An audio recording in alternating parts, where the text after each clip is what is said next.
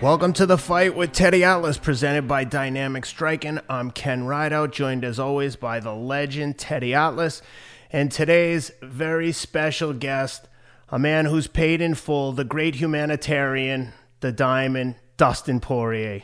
Friend of the show, Dustin Poirier. My man. How you doing, champ? Good, good. I appreciate that introduction. Hey, Dustin. What's up, Teddy? Congratulations, Dustin. Tremendous. We couldn't be happier for you.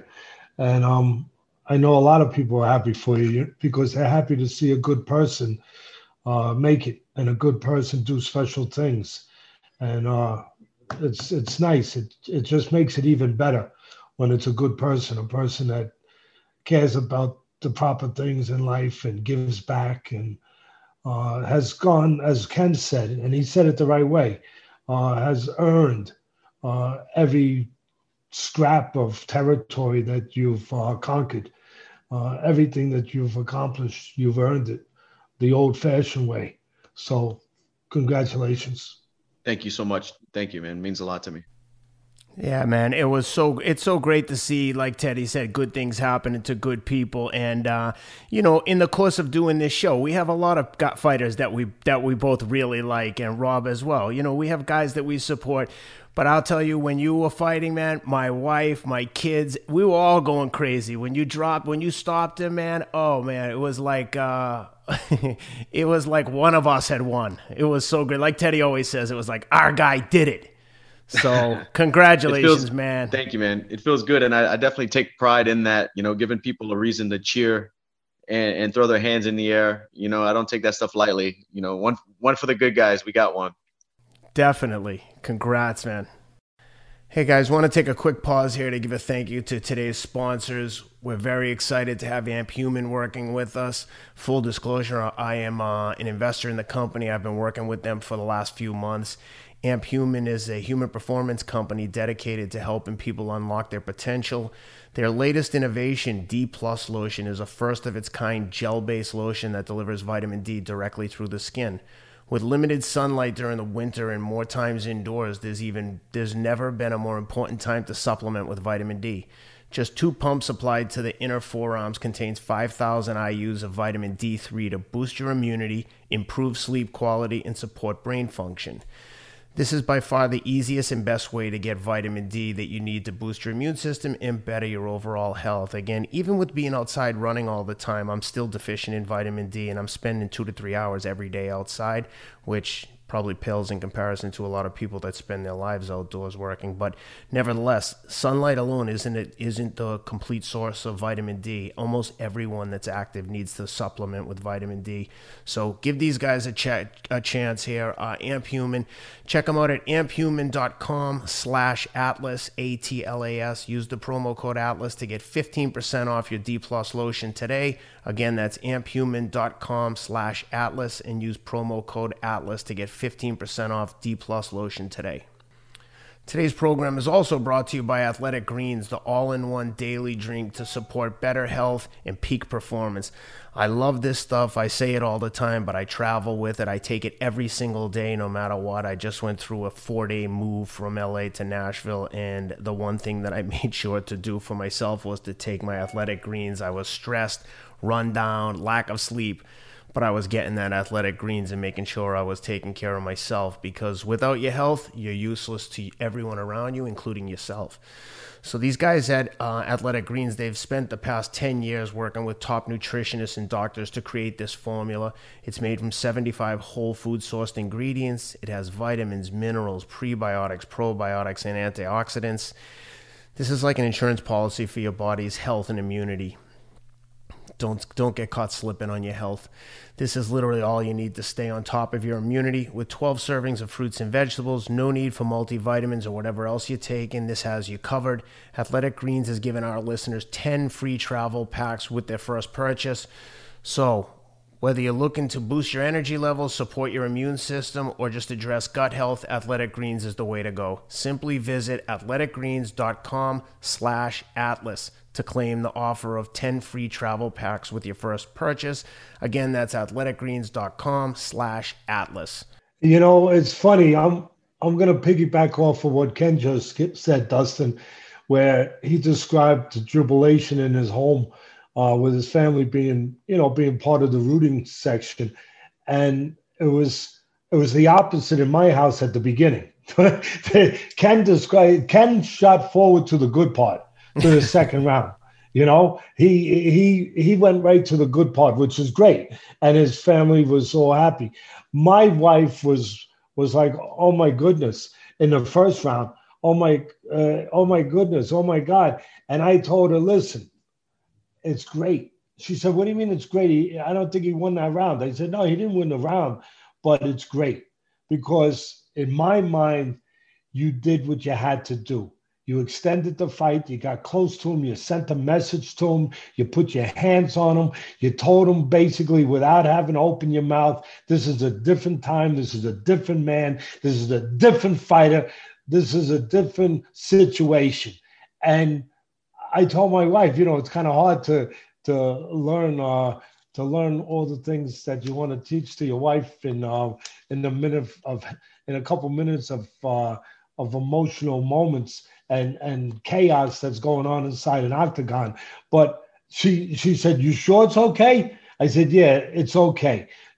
For me, the most important thing was to extend the fight, to give yourself something. I'm not even going to use the words to survive. It wasn't about that. To me, it was about giving yourself something to stand on, to build on Right. from that point on. And that's really the way I saw it going into the fight. I saw it in the first. And again, a lot of people, I was tweeting a little bit because I do that now. I'm like a half a scientist now. I can actually tweet. This barbarian can actually tweet.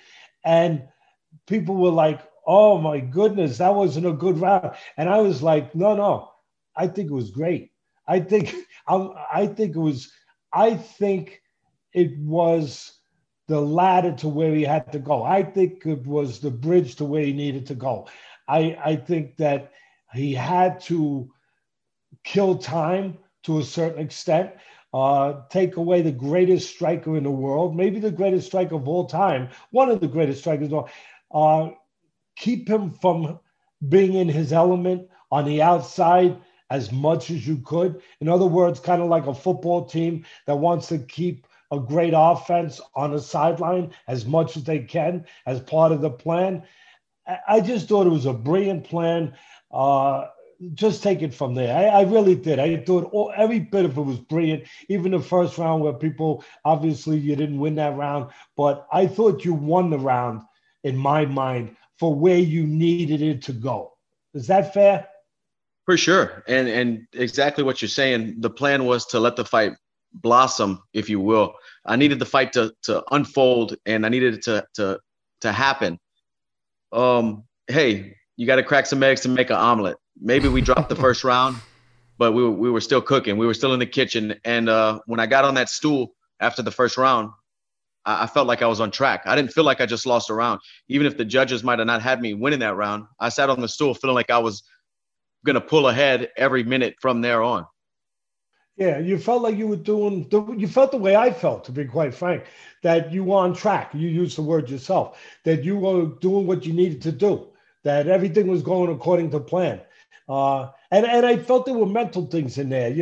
I listen, in my business, Dustin, we've talked about this, 75% of it mental. In your business, it's at least 80, at least for me. It's at least 80%, if not sometimes more, depending on the individual.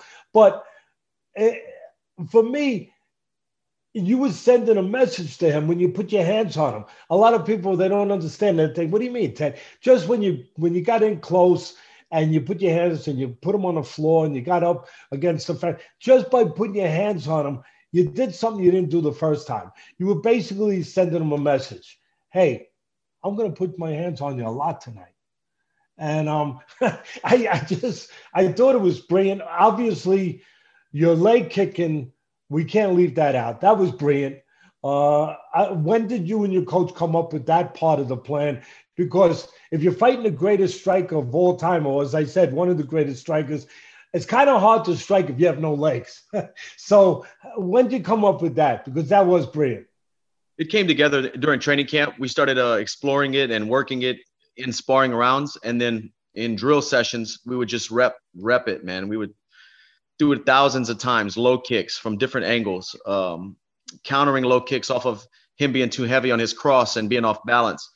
We knew that taking away one of his wheels on a guy like Conor, who uses that in and out movement to disrupt your timing and to counterpunch. He's one of the best counterpunchers that mixed martial arts has ever seen.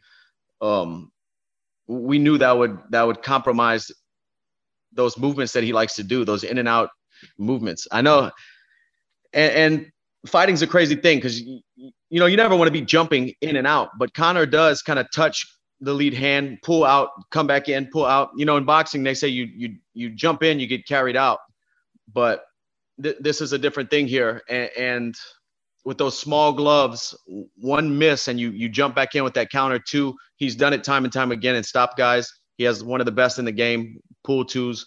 And we knew damaging his legs as the fight went on. I didn't know it was going to happen that early in the fight, but we knew over 25 minutes, if I just kept chipping away and making deposits, that it would pay off. Listen, you just touched on it.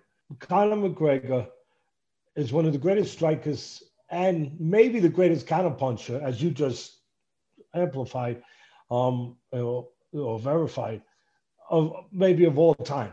And so for me, from the X's and O's version of it, the technical, physical parts of the fight plan, you had to do two things. One, you had to understand range because he's long. He's a southpaw but he's long. Hey, listen, there's a reason why he was beating, and you guys out there that don't listen very closely. He was beating Mayweather for 4 rounds. I sat ringside. I was there covering for ESPN for sports. Yes, you might not like to hear it, but for 4 rounds, he was winning that fight because he was controlling range. He has long arms, and he knows how to fight tall. Not everybody. The guy you just fought, Hooker, God bless him. He's a tough son of a gun like all of you are. He's an animal in a good way, all of those things, but he doesn't know how to fight tall. He allows you to get it. Conor knows how to use those long arms and fight tall. So for me, no, go ahead, Dustin. I'm sorry. And not only does he know how to use the length that he has and the attributes and athleticism he has to cover distance, he knows how to use the mental part that we just discussed of even making himself look longer and bigger in every way he stands. And when we go to the middle of the octagon to do the introduction and face off, I can just tell the way his demeanor and the way he's carrying himself, he's puffing up and he's trying to, when he's in front of you and he's got his lead hand out, he's just playing a mind game and making himself look bigger than he is. Well, listen, he's becoming the boogeyman. He's becoming that guy that he wants to personify. The image that he wants you to have. And I'm going to touch back on that in a second. But to finish about the physical, technical parts of it, number one, you can't stay at the end of his punches, okay? So you had to change range. You did that. You changed range. You didn't stay at the end of his punches. And the other thing that you touched on, you just could not lunge in. You could not get caught reaching because he's a great counterpuncher. You couldn't. And one other thing that nobody talked about, you had to use your jab somewhat because sometimes you don't. And because you're looking for those power punches and you got them. But you had to even if you didn't out jab them, you had to at least get them to respect and acknowledge your jab. Exactly. And the plan was to pimp the jab, to use it swift, to use it at up angles, and not be heavy on my front foot. Because what Conor does very well against other southpaws is he'll come over the top. When you get heavy on that front foot and fall in love with a power jab, he will counter you. And I've seen him do it over and over again to guys. So me and my boxing coach, Dia Davis, in this training camp, we wanted to stay light on my feet and not fall in love with the jab, Yeah, but it show it to him. I mean, there were times that I might have yelled if I was around. I might have yelled, snap it. But you pushed it. But you knew what you were doing. You knew the range you had. You knew you were safe.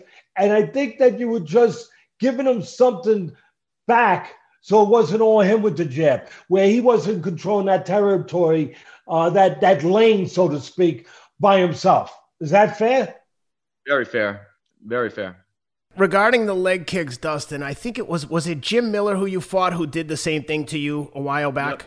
Yep, in New York, at the Barclays Center. And tore your leg up, right? So yeah. For we've getting a bigger MMA audience lately, but for guys who are just boxing fans, like how bad does that hurt when someone's constantly kicking you in the back of the calf? I can imagine how much it hurts, but I'm curious from someone who's been on the giving end, receiving end, talk to me about the damage that does and what it does to your mind.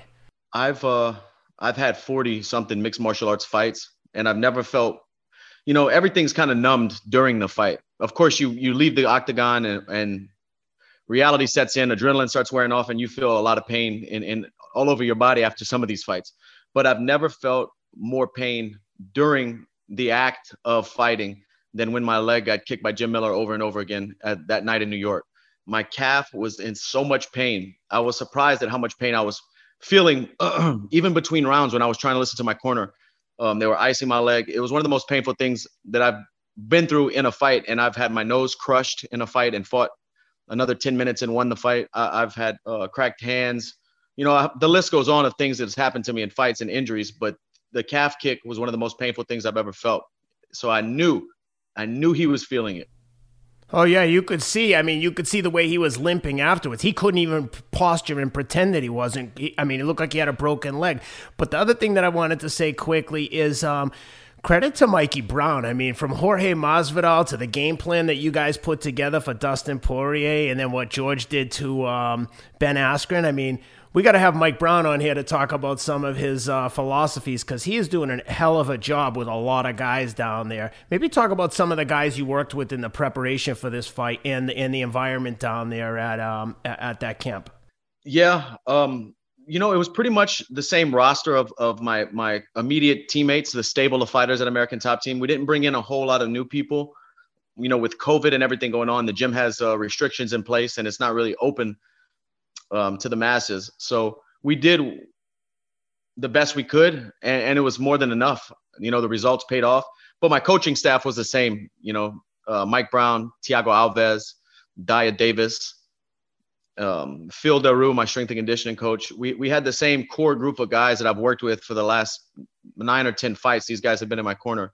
But training partners this camp, we brought in Leandro Apollo. He's actually boxing now. He was a mixed martial arts fighter, switched to boxing, and he helped out a lot. A big, heavy southpaw, durable guy. The thing is, in training camp, sometimes the lighter guys in the lightweight division and stuff, they don't last all training camp. I'm rough on these guys. So the last few training camps, we've had to get guys in higher weight classes to withstand the duration of, the weeks of training. I'm not trying to make myself look like a badass here, but I'm just we have to bring in the heavy hitters now. Yeah, Dustin, don't worry about that. You are a badass, and all your comrades are, all the people in that industry, in the UFC, in MMA, that do what you do and do it at the level that you do it. You are badasses, proudly, and you it should be acknowledged for what you are. You guys are truly samurai. You are truly warriors, titans, to every level, to every degree. You have a code. You have a code of conduct in that ring, and you guys adhere to that code. And it's something to acknowledge. It's something to admire, and it's something to respect. And you should be respected for it. So I just want to say that. And, thanks, man. To forge yourself, because it takes, you get a piece of steel that can be a sword. That steel had to go through a lot to become that steel. It had to be forged in a certain kind of molten lead and heat to become that sword that can stand up in combat.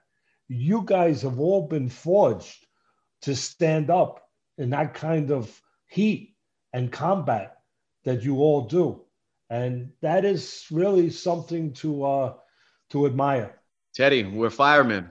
We're firemen. There it is. There it is. We are firemen. We are not intimidated by those flames. We move those flames. We understand those flames. and we extinguished those flames. Yes, sir. Yeah, you guys are firemen, and proudly so. I want to touch on back to, I guess, my forte, but to me, again, it's 75% of my business. I think it's 85% of yours, but you know better. But I want to, something that you said a few moments ago, when you said that part of Connor's, persona, part of what he works at, it's not accidental, and he earned it, is to look bigger than life, to look larger, to be the boogeyman, to be this guy, to get in here. And if he can get in here, well, he's already won the fight. And I that's where for me you were different. The first time 6-7 years ago, I don't know exactly what the calendar was, but for me, you were not who you are now. You weren't as mature. You didn't have to experience the seasoning, all those things. And for me, you were more susceptible to that boogeyman than you would be now, because now you had been forged in the fire.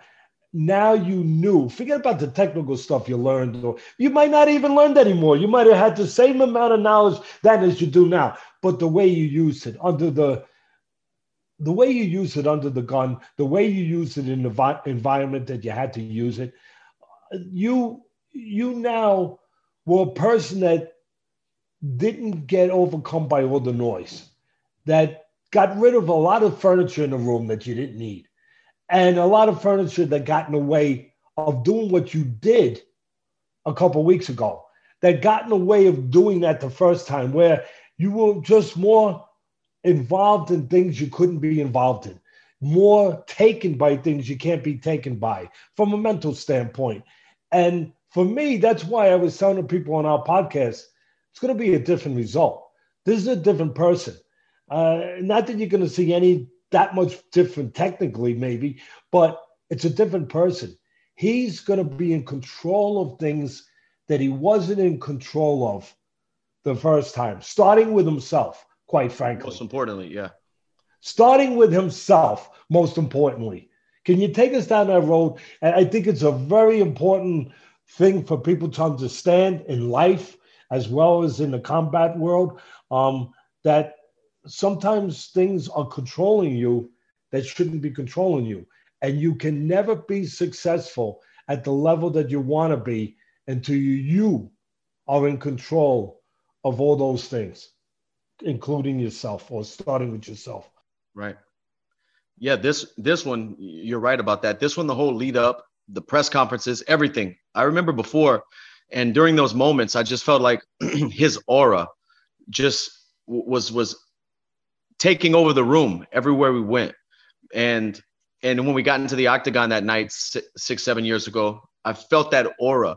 It didn't seem like I was fighting another man. I was fighting a myth, a legend. It was crazy. I felt like I was in there to slay a dragon. I felt like I was facing Goliath, and I felt like I had a slingshot. This time I felt like I was facing another man. The aura wasn't there. And I don't think that's anything to do with Conor. I think that's to do with me, to realizing that these guys bleed just like me, and having confidence in my abilities, and just years of making things happen and understanding that I am one of the best in the world. That aura that he carries just bounced off of me. I didn't let that enter my soul. I didn't let it enter my mind. I felt like it was just another opponent, maybe the biggest, most famous opponent, but it was just another guy. In other words, this time it was a fight. It was a fight. The first time it wasn't. You were deterred. It was a battle of all the other things. But this time it was only about the fight. And you could actually go and just fight. In other words, you were free. Right. You were free of things that, without being free of them, you just cannot do things at that level. And in the other one, I was thinking about after the fight, what happens if I lose to this guy? What if this guy does the things he says he's going to do? He's going to knock me out in 60 seconds or whatever he's saying he's going to do. This one, I didn't think about anything past the fight. All I was thinking about was 25 minutes. and whatever I had to do to be my best and make the right decisions and be in the moment, those 25 minutes. There was no tomorrow. On fight night, there was no tomorrow. It was only the next steps ahead of me. Me walking to the cage, me getting in there and fighting, the next bell sounding. There was no tomorrow. And I think, I don't know what mindset or when I made the switch, but if I can keep that going every fight from here on out, it's going to be amazing. But that is maturity. That is growing. That is finding yourself. That is getting there. You're there. Right. But it took getting there. It took all the things that you had to go through. I wrote down as one of my questions, just to verify. This is what I wrote. But also, I just felt that in the first fight, because of the things that I had mentioned before, lack of experience, maturity, you were controlled and you were bogged down by things you cannot be controlled by to be a top professional in anything in life. And this time you were free of everything, and free to just fight. A fight with a man. Not a world, not a universe, just a man. And I think that that's a lesson for all of us. That sometimes we're taking on too much here. Yeah. When it's not that. We make it that. Right. We do. Even leading up to this fight, being in quarantine, stuck in that hotel for 2 weeks before actually doing, getting in there and fighting, it was good to get that first couple seconds, couple minutes off the clock. And then in my own mind, just kind of sit there and say, this is exactly what it is. It's a fight. Whenever you're sitting in the hotel, spinning your wheels, thinking about it, it seems like such a big task. And it is. You're fighting one of the best guys in the world. But when you get going, it's just another fight. And you're like, this is what I do every day. And that's what I love so much about fighting, is the fight. You mentioned before that, I think it was to DC, that you weren't enjoying the process anymore. You enjoyed the fight, but you weren't enjoying the process. Talk a little bit about that, because to me, the fight is won before you get into the fight. It's won in the process. So obviously you've done everything right, but how hard was it this time, given that you didn't love the process? Yeah, I just didn't enjoy thinking about the fight for 2 weeks, sitting in a hotel room with nowhere to go. All the media, all the repetitive questions, everybody asking me about Conor, everybody, just all these things. It just was a turnoff to me. The only thing I told DC, I said, I don't love this process. And just the way the media and the fan base and the way people get popularity, not only in mixed martial arts, but just nowadays, social media stars and counting followers and all this stuff is just such a turnoff to me. I just want to get back to the days where we talked about guys because they're warriors, or guys because of what they did. I don't know exactly how to explain it to you to where you get where my mindset is with this whole thing. But the only thing I still love about combat sports is the fight. That's the only thing I love about this. Would you say the process was more the fight build up, the fight week, the hype stuff, or was it everything, including training camp? Like, in other words, did you hate being in training camp? Because that's different than fight week and media responsibilities. No, I enjoyed the camaraderie with my teammates. I enjoy pushing myself, getting better, getting in shape, working on new things. I still love all that. I love being a student. I got you. I don't know if that'll ever change. I love being a student. I love asking questions and figuring things out. I like exploring that. I feel like I've become better, not only as a fighter, but as a person, just going through these training camps, learning new things, testing myself mentally and physically. I enjoy that. I guess I don't have to ask you the question, what you think about the Paul Mayweather event. Here, let me cross that one out. Let me cross that one right out, because I think we got the answer to that one. And Ken, you go on with the next question, please. I was going to say, you must have also been studying some marketing strategies, because when you ever brought that hot sauce up onto the face-off, it was brilliant. I mean, For a minute, I was like, damn, they look like they're going to throw punches at each other. And then you pulled out a bottle of hot sauce, and he's like giving you hugs like, oh, thanks, man. I'm going to get you some whiskey. It was brilliant. I mean, if people didn't know you had a hot sauce before that, everyone in the world knows it now. Yeah, I mean, some big articles came out about that. That was kind of, it happened because of the press conference. I had a few bottles with me out there in Abu Dhabi. At the press conference, he brought it up and asked and said he wanted to try the sauce. So, I mean, the next day we had weigh-ins. I figured I'd bring him a bottle. I knew the eyes would be on us. And sure enough, we're sold out. Love it. Congratulations. Yeah, on top of that, since we're talking about that, Dustin, it was just nice to see a fight and a promotion without all the trash talk.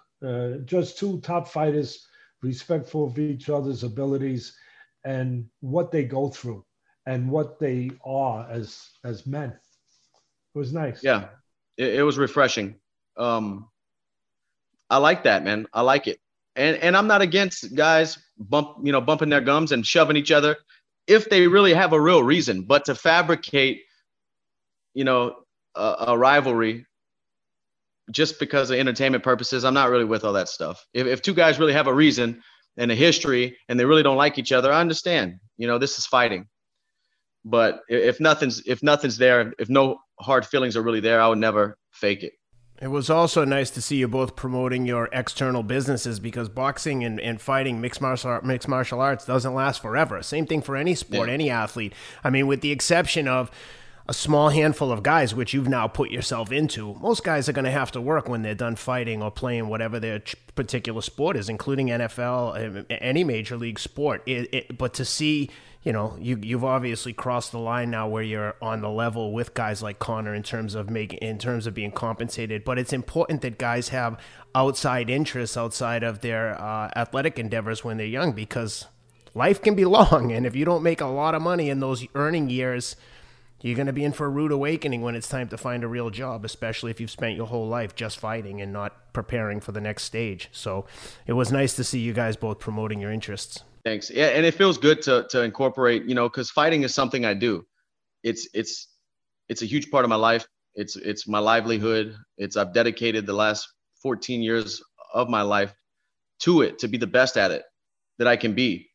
But bringing in other parts of my life that I enjoy. I love cooking. I love food. So to branch off and have a hot sauce and be able to incorporate it into my fight life, it's fun, man. It's a new wrinkle for me to do things and to have fun with, and obviously, like you said, to make money beyond fighting.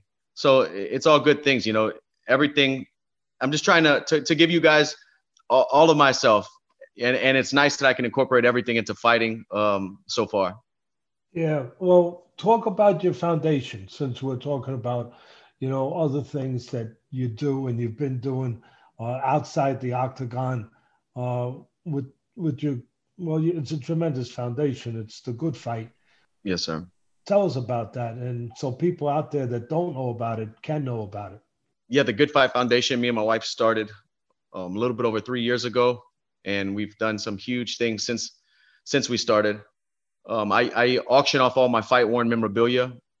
And since the ball started rolling with the foundation, other fighters have done the same and jumped on board and donated and auctioned off their fight-worn memorabilia to help things in their communities and wherever they see need.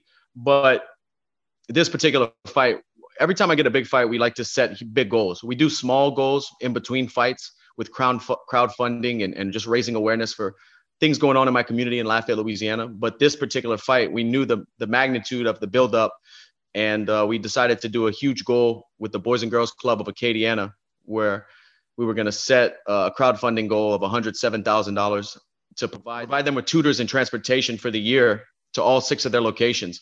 I just know how important it is for places like Boys and Girls Clubs or anything of that sort, where kids can go after school and be around other children and be around positive role models, positive adults, and have a safe place to play and to be. A lot of these kids leave school and go home, single parent homes, their parents still at work, they're home alone. They get out and go hang out with friends on the streets and get into trouble. It's just a good place for good things to happen. Not that every kid at these places comes from a broken home or comes from a bad place, but it's just a good place where good things happen. And that's something that's close to me and something that I wanted to get behind. And it's beautiful. It's tremendous. Anytime you can do more than just help yourself and your own family, it's pretty damn good. What I know, Conor was talking about giving a donation towards it. Did that wind up happening? So his team did reach out during fight week to give us a big donation. We haven't done everything yet officially. It hasn't gone through, but I believe they're good for it, and I believe it will. I'm sure they are. Yeah, and we have big plans for that. We have plans to open a gym for the youth here in Louisiana, where good grades or improvement in grades would be the tuition for the kids to train there after school. Give them something to put their energy into. Fighting's changed my life, so I know I can be a testament to kids and to the youth about putting your energy and trying to be great at something and really focusing and it's cleaned my life up. So I know it can, if it did it for me, it can do it for hundreds, thousands, millions of others. So I just want to spread that word. That's great. And that's great of Conor to do that, to reach out on his own and to do that, Right. For a lot of people out there that they see the other stuff, the antics and all the other stuff that sometimes they might not like so much. They should see this part too. That's why I wanted to bring it up. They should understand that. We're all fighting for something, man. And I'm going to get in there and fight for me and my family with all of myself regardless. So everything else I can stack up on my back and spread the word or be a voice for those whose voice isn't heard. It's just extra, stack it up. Let's go. What did your wife say? She's been your biggest supporter from the beginning. I mean, for people that don't know that. I just like to know purely, like, what was the first words out of her mouth? Because she's been on a tough journey with you to get to this place. And it has been tough, which everybody's journey can be tough to get to that place. A lot of people don't see it. They just see when you get there. But she saw it. She traveled it with you. What did she say? She told me, I told you so. Just like she told me the night I won the belt when I beat Max Holloway in Atlanta a few years back. She said, I told you so. And she was right. She did. She told me so. I think a lot of people have enjoyed that part of your journey, is that you're such a family guy and you're so close with your wife, and it's so obvious how much you guys love each other, and obviously with your daughter. I think that's part of what makes the story, your story, so enjoyable for most fans at home. Is like they can relate to you because outside of all the outside of beating people up for a living, you're just a regular guy who's trying to be a good person and do the right thing, and it comes across. And I think that's why your fan base is so big. Thanks, man. It means a lot. I like I said, I include fighting is giving me everything I have. So I'm pretty transparent with it all. What you see is what you get. Dustin, we talked before about you in the ring with a guy in the octagon. Everything for me is in the ring, but it's the same thing. You in there with a guy that not too many people can say, I fought a guy who might have been the greatest striker in the business and the greatest counterpuncher, or one of the two. And he was, and he is. You're pretty great at one thing that I just wanted to point out. You're a hell of a finisher. I would call you a great finisher. Really, a lot of people, I think now they're going to maybe talk about it. But when they talk about Dustin Poirier, just the same way as when they talk about Conor McGregor, great striker, yes. Great counterpunch, yes. They should say, Poirier, great finisher. Because, man, you are. You hurt a guy, you know how to get them the hell out of there. Thanks. Yeah. And sometimes I get myself in trouble doing so. My coaches, like Mike Brown, tells me, he's always worried about that crazy man coming out. When I see a guy hurt, the crazy man comes out. Technique goes out the window, and it's just all I see is blood. I'm that's it. I would argue with you on this one.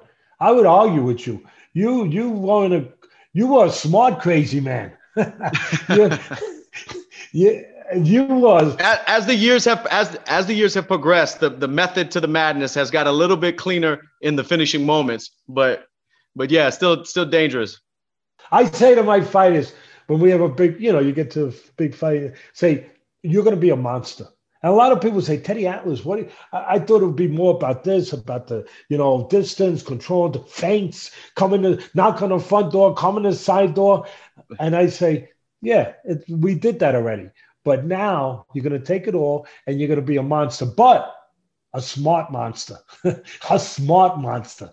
And you were a monster, but you were a smart monster when you heard him. I mean, even when he covered up, you were hitting him behind the ears. I mean, like you were directing the punches exactly where you knew there was a calm in that storm.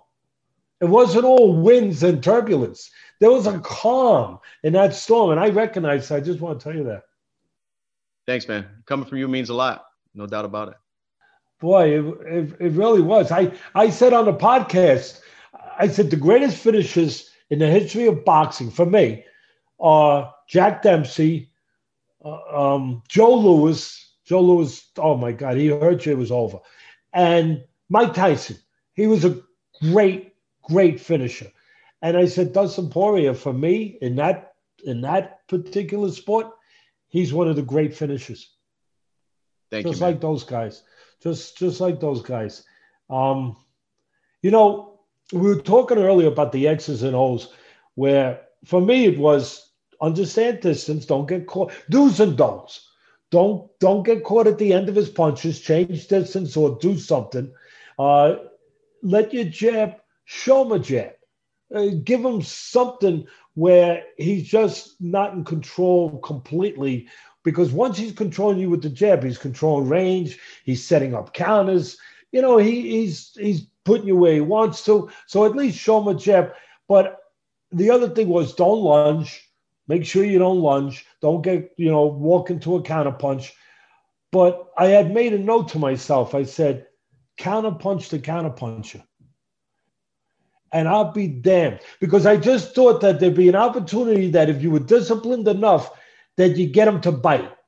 That even with your jab, it would make it where he couldn't completely. Now he had to bite. And he might come a little closer than he necessarily would normally.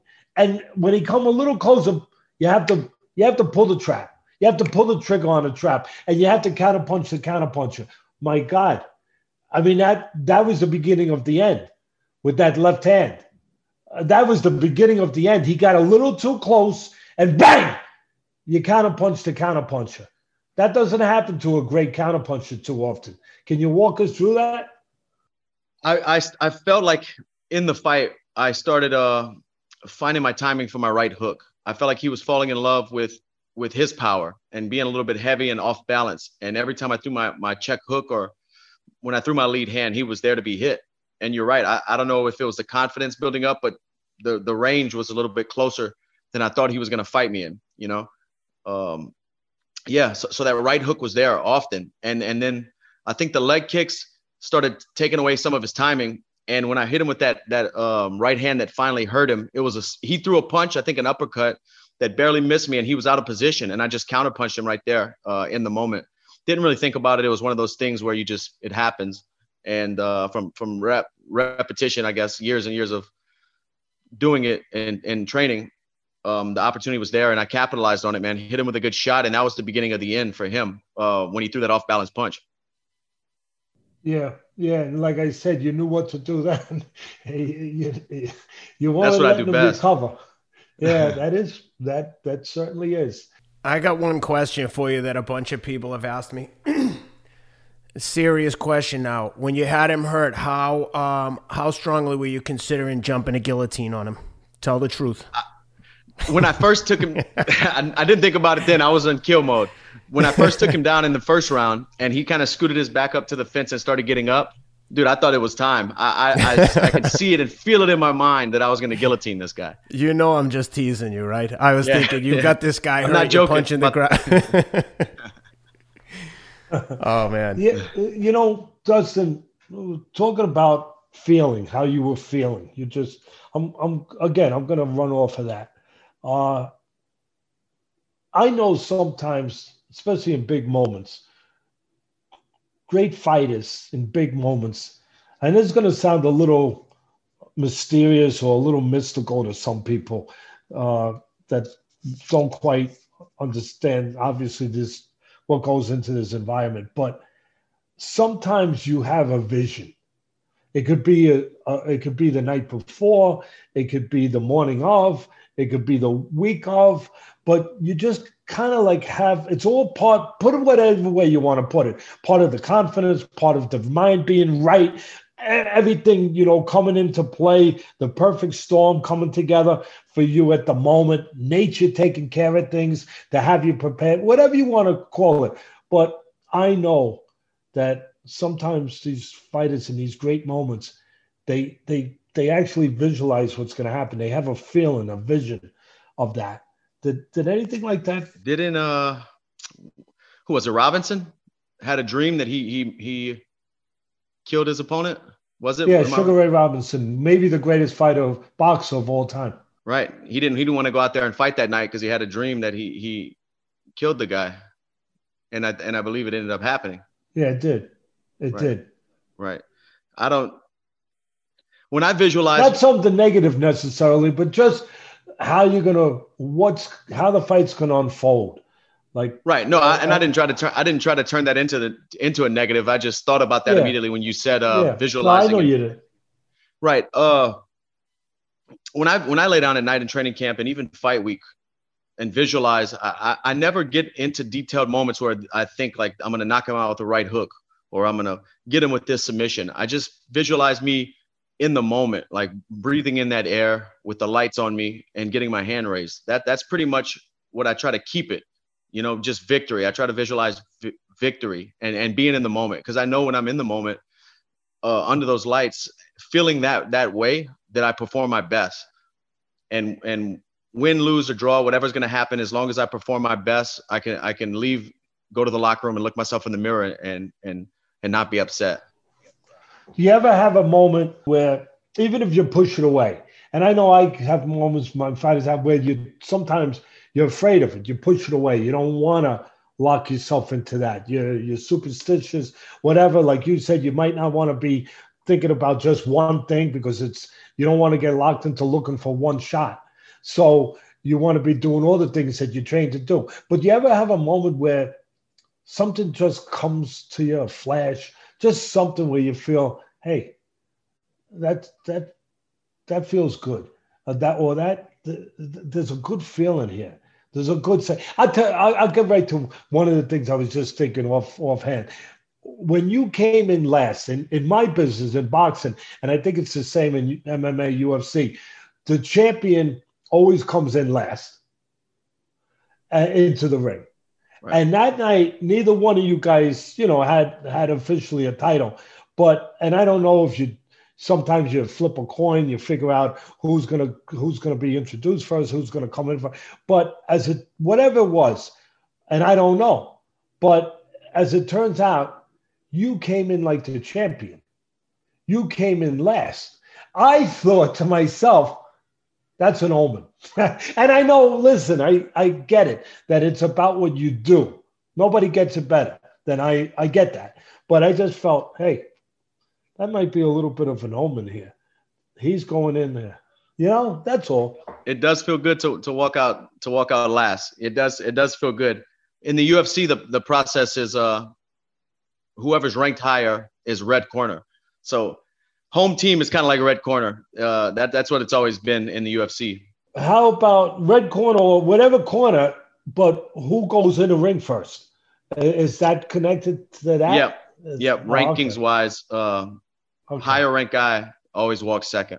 Well, you when you walked in second, like I said, in my business, that means that's the champion. And it was just like, hey. And I heard some people saying that, like in interviews that week, saying like, I'm going to be the last man making the walk on Fight Island over the 3-card stretch. There's 3 events. I'm going to be the last man walking.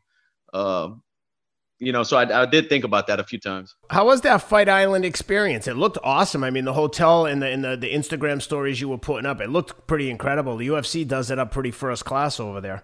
How was it? Yeah. I mean, it's as nice as it can be. The staff, the hospitality, the amenities are incredible, man. Incredible. These guys, I usually like to cut the water weight in a dry sauna. These guys built a dry sauna, took all the furniture out of the hotel room next to me, built a wooden dry sauna in there with rocks and for me to use. It was amazing, man. They did whatever we needed. Wow. It's good to be the king. Yeah, that's pretty nice. That sounds like something you'd get over in Russia, where it's part of the culture. Or Ken's house. Ken has stuff like that. Big time Ken. Wet and dry. You might not know that, Dustin, because he's very modest, but he's got saunas. Yeah, he's got saunas. He's got heat. He's got heat. My man. My man. My man. We're gonna get central air next year. I'm gonna come visit, man. I want to come visit. I want to take you up on that visit. Let's go. I'm closer now. I'm in Nashville. We'll go get some road work in. Just got here yesterday. Awesome, man. Yeah, we can get some runs in. I can't hit the pavement like you, but I can put some miles in. Well, I can't hit people like you. Right. Keep it close though, Dustin, because otherwise it'll be all over his social media that you just he outraced you by 10 miles. Never. Yeah. I never. I always tell people there's a lot of other things I'd rather be good at than running, and not that I think I'm that good at it, but I'd much rather be good at it. You're fighting, good at it. relatively speaking. Well, I tell you, Dustin, again, thank you for being with us, being on the show. Thank you for who you are. Stay who you are. I know you will. And continue to be a lesson to teach people to stay with their dreams, don't give up, and behave the right way outside wherever your vocation is. Behave the right way in life. And thank you, man. Good things will come.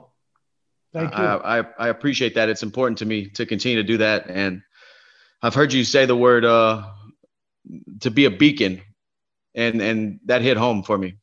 Oh, thank you. I'm glad it did. And you are a beacon, and continue being that beacon. Not everybody can be a beacon. You get called to it. And you gotta go. You got to go through the forging of life. But you went through it. And when you go through that, you have an opportunity sometimes to be that beacon of light. And continue being it. People need it, especially today. I promise you I will. I appreciate that. Dustin, before we let you go, I've got some questions from the fans that we asked to submit some questions, but before we get to them, we can do them rapid fire. It'll only take a second, but before we do that, I know that every media outlet has asked you what's next, but I couldn't help but think in the ring afterwards when you said, I'm not going to fight Chandler next, and I get it. He's had one fight in the UFC, but let me interrupt 1 second. I have to. The only fight, and this isn't Dustin talking, this is just me.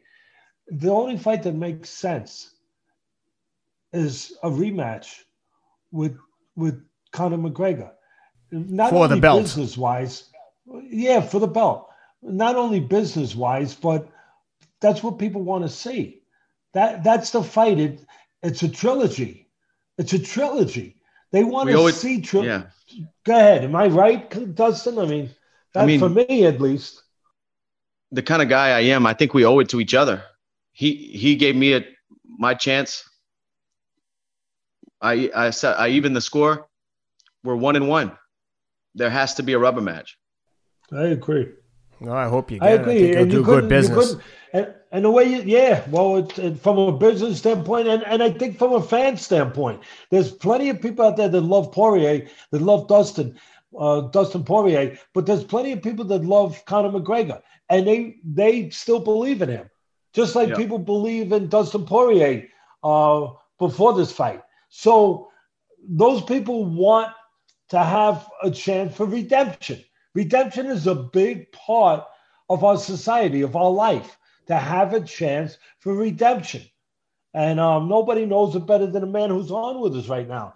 And for that reason alone, I think it's important to allow that chance for redemption. And I'm with you. And if that's the direction UFC wants to go, I know that's the direction Conor wants to go, then I'm in. Well, good for you. I hope you get it. Yeah. Hey guys, just a quick pause to give a shout out to our newest sponsor, Amp Human.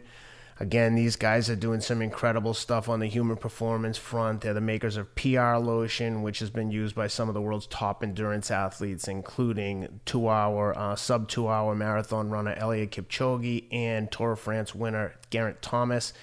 Check them out at amphuman.com. Use the promo code ATLAS for 15% off your first purchase of D Plus Lotion today. Again, amphuman.com/ATLAS.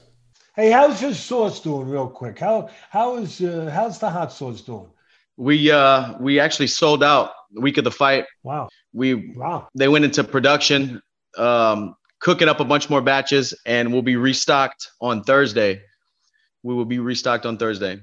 Oh, that's great. Good man. Where can people find your hot sauce? They can get it at heatness.com, or they can go to my website. I have a link there at diamondpoirier.com. I have links and all the info to the foundation, my hot sauce, everything there. Got it. Let me hit you with these questions real quick from social media. Rapid fire. Let's go. Tell us about your guard and how you've adapted the Philly shell to suit MMA. This isn't the Philly shell anymore. This is This is Louisiana crawfish shell. All right, fair enough. Let's see that. Some people would call that the turtle defense. Archie Moore, George Foreman. You know, they use that. Archie Moore, the old mongoose, fought in the 30s and the 40s. He had 300 fights. He had over 140 knockouts. Light heavyweight champion of the world. Great fighter. That was Archie Moore, baby. Real quick, who's a better boxer, Conor McGregor or Max Holloway? Conor's definitely the better puncher. It seems like Max puts things together and is in position to throw combinations better. I think Max Holloway. Interesting. That's interesting because I thought that coming into this fight, honestly, that Conor, with having had the Floyd Mayweather experience and having been in camp, like a pure boxing camp, there was talk about him fighting Manny. I expected him to come out and look really much better with the boxing skills, and then you started kicking the leg, and maybe that changed his. I think it had a little bit to do with that guy. For sure, 100%. What he was doing. You know, otherwise he would have looked like that great boxer. And he looked pretty good in spots early on. And to Dustin's point, picking Holloway, I think in his mind, same as mine, he's seen that the guy's got more of the complete package. Yeah. That the consistency of all the elements it takes to be a great boxer. Right. That's what I see anyway. Yeah. And that's what I would say was the difference in that fight with Conor is there was a boxer in there with an MMA fighter, and you put everything together. And yeah, he can punch and he's got good counter punching, like Teddy has said. But you look like the complete package in that fight last week. I mean, you just took him apart in every area. You took him down, you kicked his legs, you hit him with bombs. I mean, you knocked him out. It was awesome. That was the game plan to use everything, to not be a boxer or to not be a wrestler. It was to go in there and to kick when I saw kicks open, to wrestle when I saw wrestling, to punch when it was openings, to use the full arsenal of mixed martial arts. Mission accomplished. Last question. What would you advise boxers who have taken a loss? It seems like boxing has a different attitude on losses than MMA. In MMA, there's a lot more ways to lose. But boxing, you know, I think I don't know what it is. Maybe Teddy can answer that question, but you lose 2 fights, you're a journeyman in boxing. It's crazy to me, man. Way back in the day in boxing, you weren't ready to fight for a world championship until you had a couple losses, until you knew who you were. You know, it's crazy that the way boxing has protected some of these fighters and built this thing to where you have to be superstar 50-0 or 30-0 to be considered, I respect the guys who've had the tough road, who've picked themselves back up and dusted themselves off and got back to their winning ways. I think that's harder physically and mentally over the duration of a career than to go. Of course, it's amazing to go undefeated, but there's a lot of things you never really find out about yourself. 100%. Much like our friend Mickey Ward. Exactly. Have his jacket right here on this chair across from me. I've been wearing it all week. I know you guys have become friendly. Yeah, a warrior. Oh, yeah. And he had his, as much as we talk about earning your way and going through that fire, boy, he's a great example, too, of that. He earned his way. He went through that fire. My goodness. And he had a special signature punch, too. Yeah. And he had the delivery system, Dustin. He'd touch you here, pop, and then he'd go down there. Just get your arm. All you needed was this. That's all. Just that. Pop, pop. And he had you. And beautiful. Yeah, it really was. It really, a lot of people miss out on that because they just see the warrior, the guy, the blood and guts.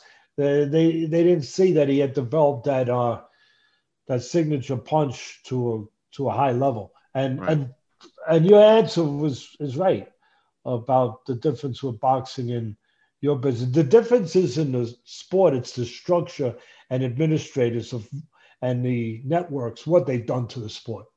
That's the difference. They've gotten into what you said, where in boxing, it's a death sentence if you get a loss. They want to have that glossy record. Now, the truth is they're hurting the fighters because you know how many fighters, for everyone that you see with that great record, there's another one who had an undefeated record and he didn't get the tough fight he needed before he got to the next point, and you never saw him again. He went into oblivion. He lost and he went down that hill. And he disappeared because he didn't get the fight to develop him that he needed to find out about himself as a fighter, to answer those questions as a fighter. He didn't get. You guys get those fights. You guys get those questions answered. It's not about, just wins or losses. It's about who you are. It's about who you became. Exactly. And it sucks because on the entertainment side of it, by boxing doing that, there's beauty in the struggle. They're losing opportunities to show these guys growth and to show these guys overcome things and get back to a position of being victorious or a position of being in a title fight or whatever it may be. But there's beauty in that, 100%. Man, picking yourself up. You have to lose to win sometimes. And who can speak on that better than what you went through? I mean, part of your victory was your defeat. Exactly. That was part of your victory on that night. Yes, sir. What you went through, what you learned about yourself after that defeat. Exactly. And what you were willing to learn and see. Standing across from Conor last Saturday night, I knew who I was because I had been introduced to myself over and over again in failures in the past. And that's what made me prepared for that night. So 100%. There it is. Well, Dustin, that's everything we have for you until your next victory, and we'll ask to talk to you again. You're becoming a regular here. We might make you the third member of our on-air team. I'll do the help with the MMA breakdowns. Yes. Oh, that would be great. Special guest analysis. It's always a pleasure, man. It's our pleasure. Thank you, Dustin. Thank you, Dustin. Thanks. All right, guys. Thanks for being with us. Thank you, Dustin. We'll be in touch. My pleasure, man. Thank you, guys. Have a great day.